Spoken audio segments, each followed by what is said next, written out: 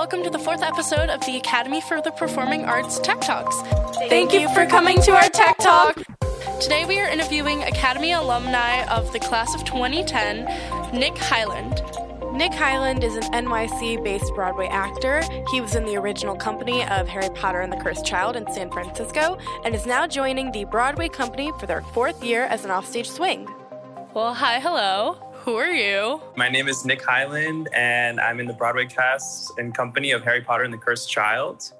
I am an Academy graduate, OG class baby, and also a graduate from Shaker Heights High School and a graduate from the Chicago College of Performing Arts at Roosevelt. So, the first big question we have is, what role or roles are you playing in Cursed Child right now? I am our offstage swing. So essentially, I cover 5 tracks. It's all of the male students plus one of the adult tracks. And you have to be ready to go on at any moment. I made my Broadway debut last week as Cedric Diggory / James Jr. And yeah, it's a lot of work, but the payoff is great. And it's really fun to get to, tackle 5 different roles. And it's never a boring day, especially in these times of COVID. You said you played, are playing Cedric Diggory, right? Mm-hmm. So this is a very off-script question. Didn't he die in the 4th one, the 4th movie? This is true. This is very true. What's he doing back alive? The thing is, you have to, I don't want to give it away. It's a really cool story. It's okay. I can tell her later if you don't want to give it away. Okay, yes. It's a fantastic secret. And it's definitely one that is worth a read if you grab the script. Alrighty. But I'll just say that this show has a lot to do with time and, yes, the movement of time, backwards and forwards. It's time travel. I figured it out. It's time travel. As a swing, do you have a favorite track that you have? Absolutely. Honestly, I think it is Cedric / James Potter because it's just a huge variety. You get to do all the choreography. You get to, have sort of this superhero moment where you are a Hufflepuff representing and, running around on stage with a wand. And it is so much fun. So yeah, definitely Cedric. Okay. What is the funniest thing that's ever happened at a rehearsal, either as a swing or a normal character or anything? What's the funniest thing? The funniest thing? Okay. Yeah, that's a great question. Because we love live theater. Lots of things can go wrong. And those are actually the best and most memorable moments. Never let them scare you. There was a moment when one of the leads, it's this very dramatic scene, and he was trying to convince this other character who was playing Draco to listen to his dad, who was Harry Potter. And instead of saying Draco, he actually said the other character's real name in a live preview. And so everyone was just what do we do? He was Lucas, listen to my dad. And everyone was oh no, but his name is not Lucas right now. His name is Draco. But it was the most sincere and beautiful. He really meant it. And it came from the heart. So you were oh my God, this was so beautiful. But also that is not his name in the show right now. You did great, but you also messed it up. Yes, you did great, but you also messed it up. But sometimes the best things are happy accidents. Exactly, Okay, so a little bit more for the show you're working on right now. I have to ask, what is your opinion on the fact that the show went from being 2 parts to 1 part? Oh man, that's so contentious because, okay, the 2-parter is great. There's so many details in there that I miss because I got to do both because I was in the original SF production where it was still a 2-parter. And then after that, once we closed for the pandemic, that's when they workshopped it to be a 1-parter. So it's like you lose all these incredible scenes between characters that you love that really kind of give the characters more nuance, make them out to be, less two-dimensional, and also just included more magic for the show itself. But then you think, oh my God, there's families who want to come to this show and they're paying for 2 tickets per person. And, once you think about it, there's some families walking away spending like $1,500 just to see one 6-hour production. And that's really hard to, grapple with too, because it's like you want everybody to see as much theater as they can. But how are they going to do that when they're spending $200 per person and in a 2-part show? That's so rude of them to make it one part.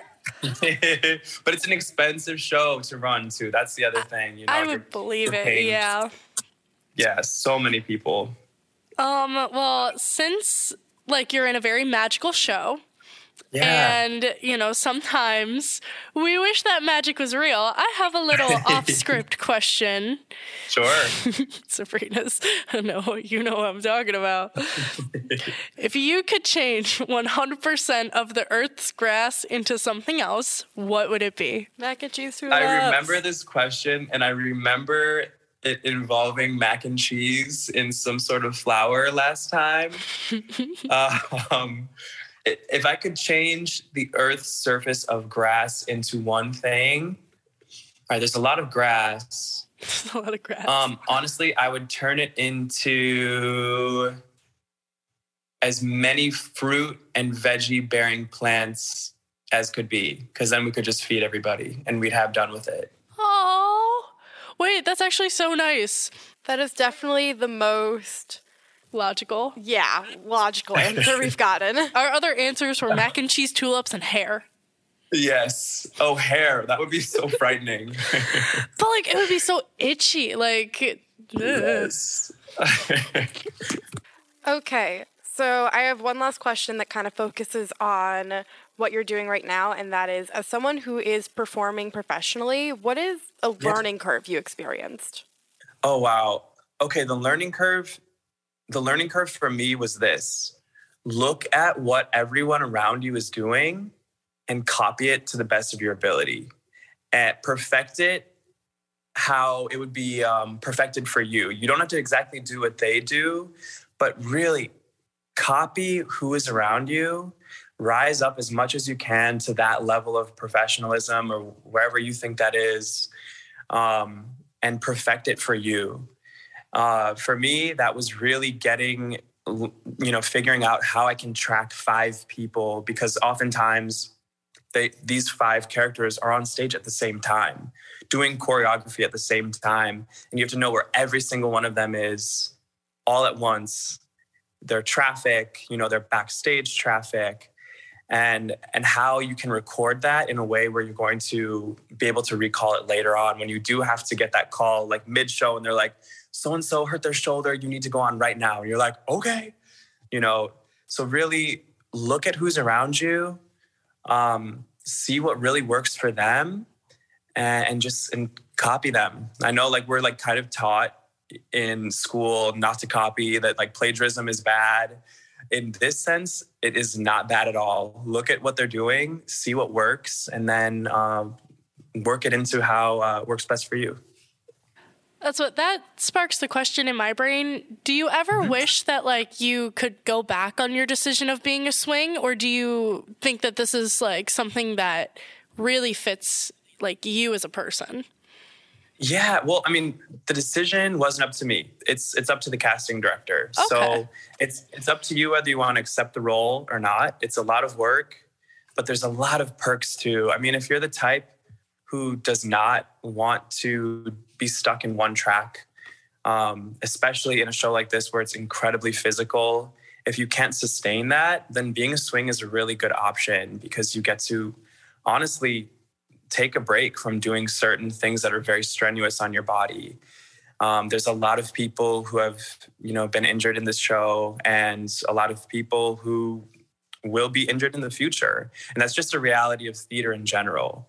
Things are going to go wrong when there's a lot of choreography and stunts, and what we call like extraordinary risk.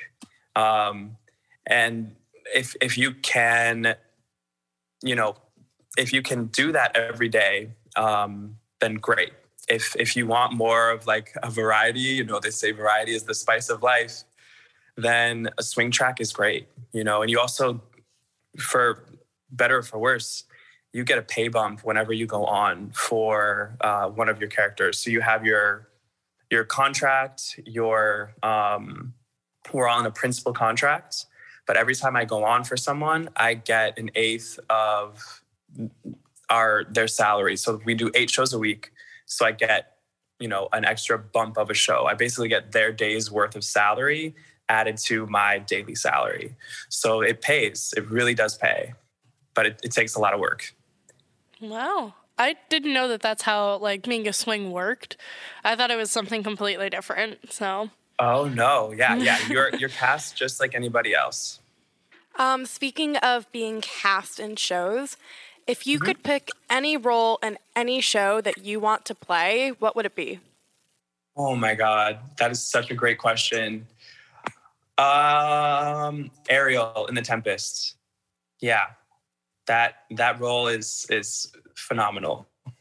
That would be a very cool show to do. Yes. Or Puck. Puck and Midsummer would be great too. We just did Midsummer. Did you really? What were y'all? Neither of us were in it because both of us are techies. Yeah. But our fantastic. Puck was fantastic, and so was everyone else. Oh, yeah. Oh my God, I love that. Cool. I really want to know because I know that I do this from time to time. So sorry, Ben. But have you ever stolen a prop from a show after it closed? And if so, what was the prop? Oh my God, absolutely. You should, if you can do it and be okay. And like, stealing is not okay. No. That being said, if you pour your blood, sweat, and tears into something and you know that they're never going to use something ever again, I think it's okay. And yes, I have. I've actually taken a prop from an iteration of this show in San Francisco. So, and they were never going to use it again. It was literally like left behind, like on the floor. And I was like, okay, it was a ring. Okay. It was like just like a cheap little ring, stealing is not, I'm not condoning stealing. It's not a good look. But again, if you pour your blood, sweat, and tears into something, I think you might be due. Oh. I mean, is it really stealing if they were never going to use it again? Correct. Yeah. Yes. Is it stealing if it's going to end up in the dumpster? I think not. Exactly. What would your dream show to tech on be, and what do you tech? Oh. Okay, so I am in the tech program, and I do literally any job I'll get, but I'm going for a directing degree. Ooh. And I have always wanted to direct Alice by Heart. I don't know if you know that show. Oh, you do? Yes. I do, I think. I'm obsessed. It's Alice in Wonderland, but grown up and placed in the midst of World War II. It's so cool. Yes, I do know this. That's fantastic. That would be so much fun. I think I've got 2 answers for this.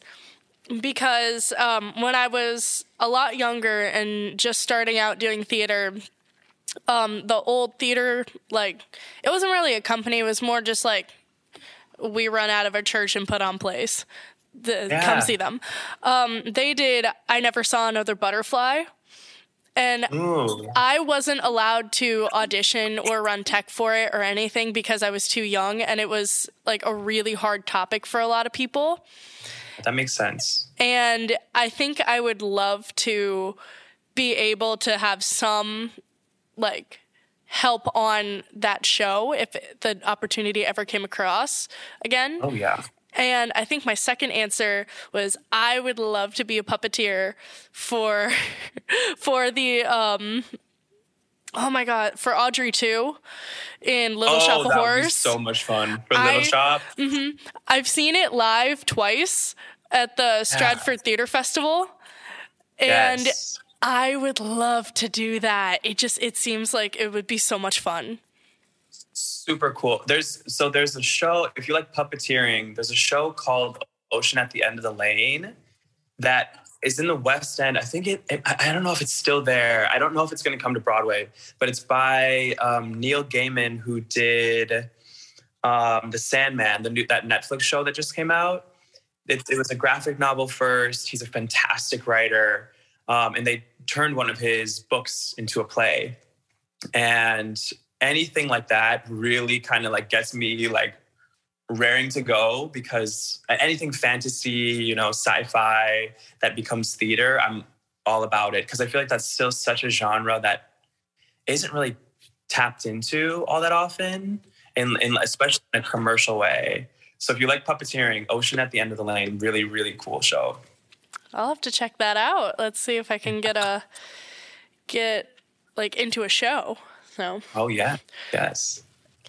Okay, so we are gonna jump to a new topic a little bit and start talking about your time at Academy.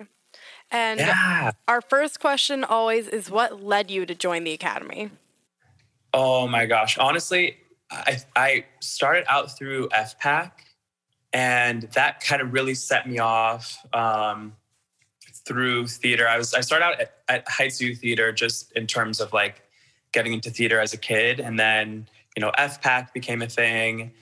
And that's when Tom kind of reached out and started passing out these little flyers. And actually Shaker Heights High School, where I went to, they were not in the consortium of schools. And literally every day, I'm not even kidding, like for a month, I would call my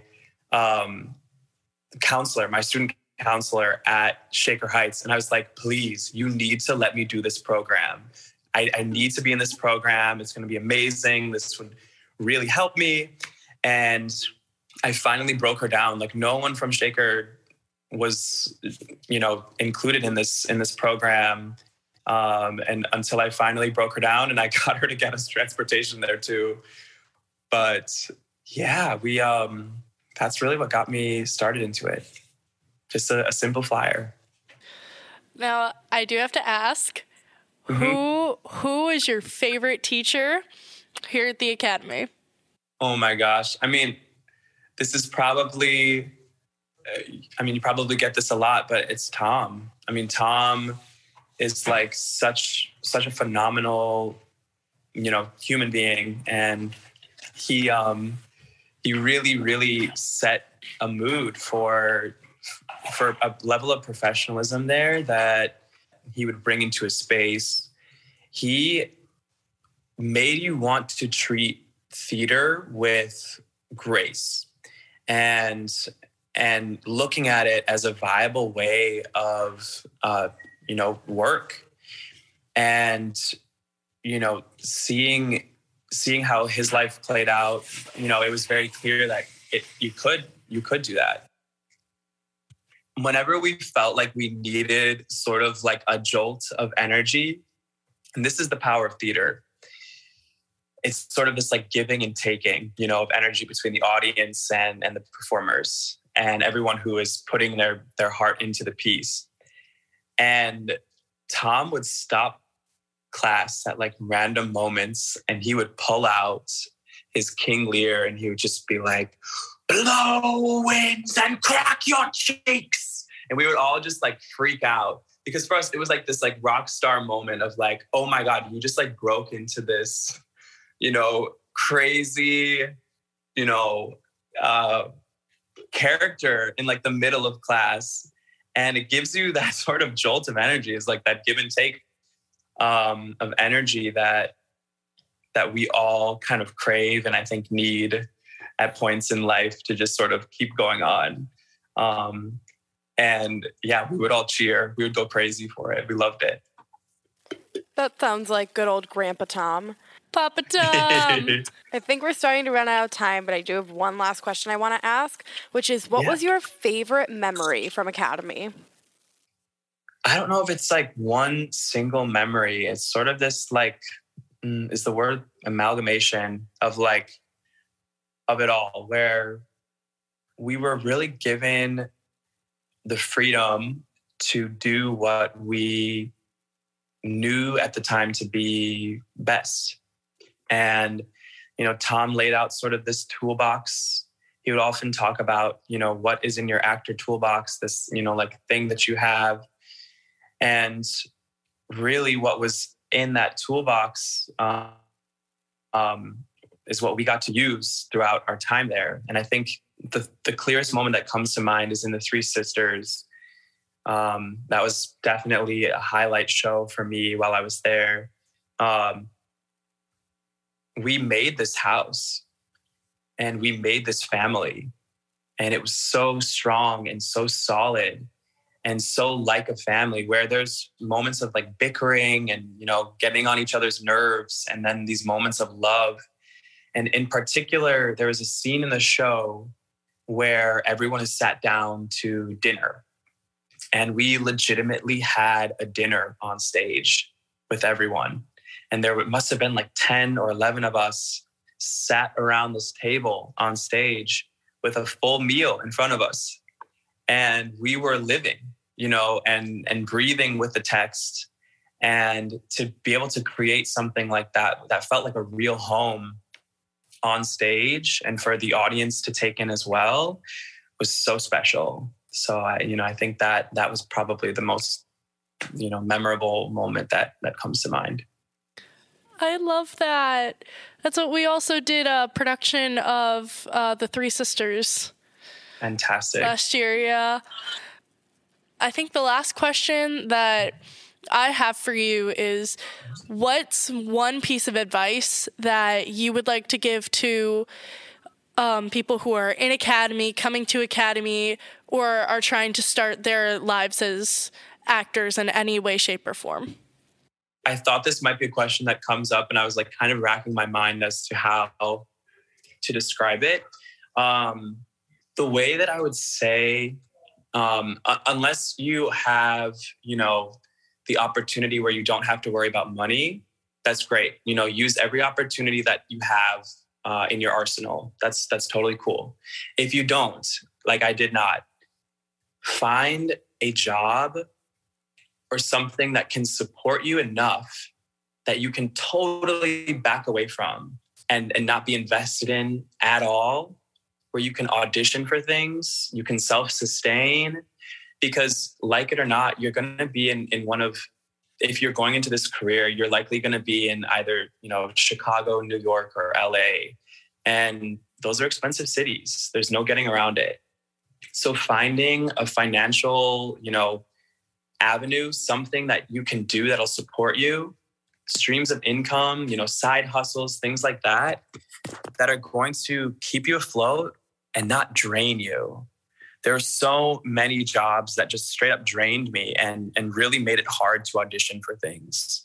So if you can find a job where you are happy enough, where you're making enough money, like don't settle. That's what I'll say. Don't settle on just any old job. And that you can just, really have a good relationship with whatever team you're on to say, hey, I need to go out audition for this. This is a big opportunity for me. I need to take a week away from this job so I can go to New York and go to callbacks. So finding, a source of income, a safe source that can supply you with what you need to continue on this path. Because once you break through, I promise you, once you break through and you start to get work, things become a lot easier. So I'll say, don't settle. Don't just settle on any old job. Find something that's really going to supply you with, enough emotional uplift and buoyancy, and enough cash flow where you can really audition for what you love to do and find work in what you love to do. Got it. That is great advice. Now, in our last few minutes, this is your chance to make a shameless self-plug. That means anything you want to share with people, socials, go see your show, whatever it is, this is your chance. Awesome. Shameless plugs. Come see Harry Potter. It's a fantastic show. I'm not in it every day because I'm our offstage swing, but it's a fantastic show. I think it's a piece of theater that deserves to be seen. It lives up to the hype. I don't have any social media, y'all. I deleted it years ago. Can I say one last bit of advice? If you can, lose the social media. I know that it's so tempting, but honestly, y'all, it can be so poisonous and vicious. And I deleted my social media 4 years ago before I even booked the show. If you can believe it, everyone wants to think like you need to have a following. And that's great if you can. And if you can commodify social media, perfect. But if you can get away from it and discover, different avenues of connecting with people, go for that. Honestly, you will have stronger connections. You'll make better friends. And I think you'll live a happier, less ADD-filled life, if that makes any sense. Absolutely. Well, we have absolutely loved having you on the show. Y'all are amazing. Thank you. You're amazing. What?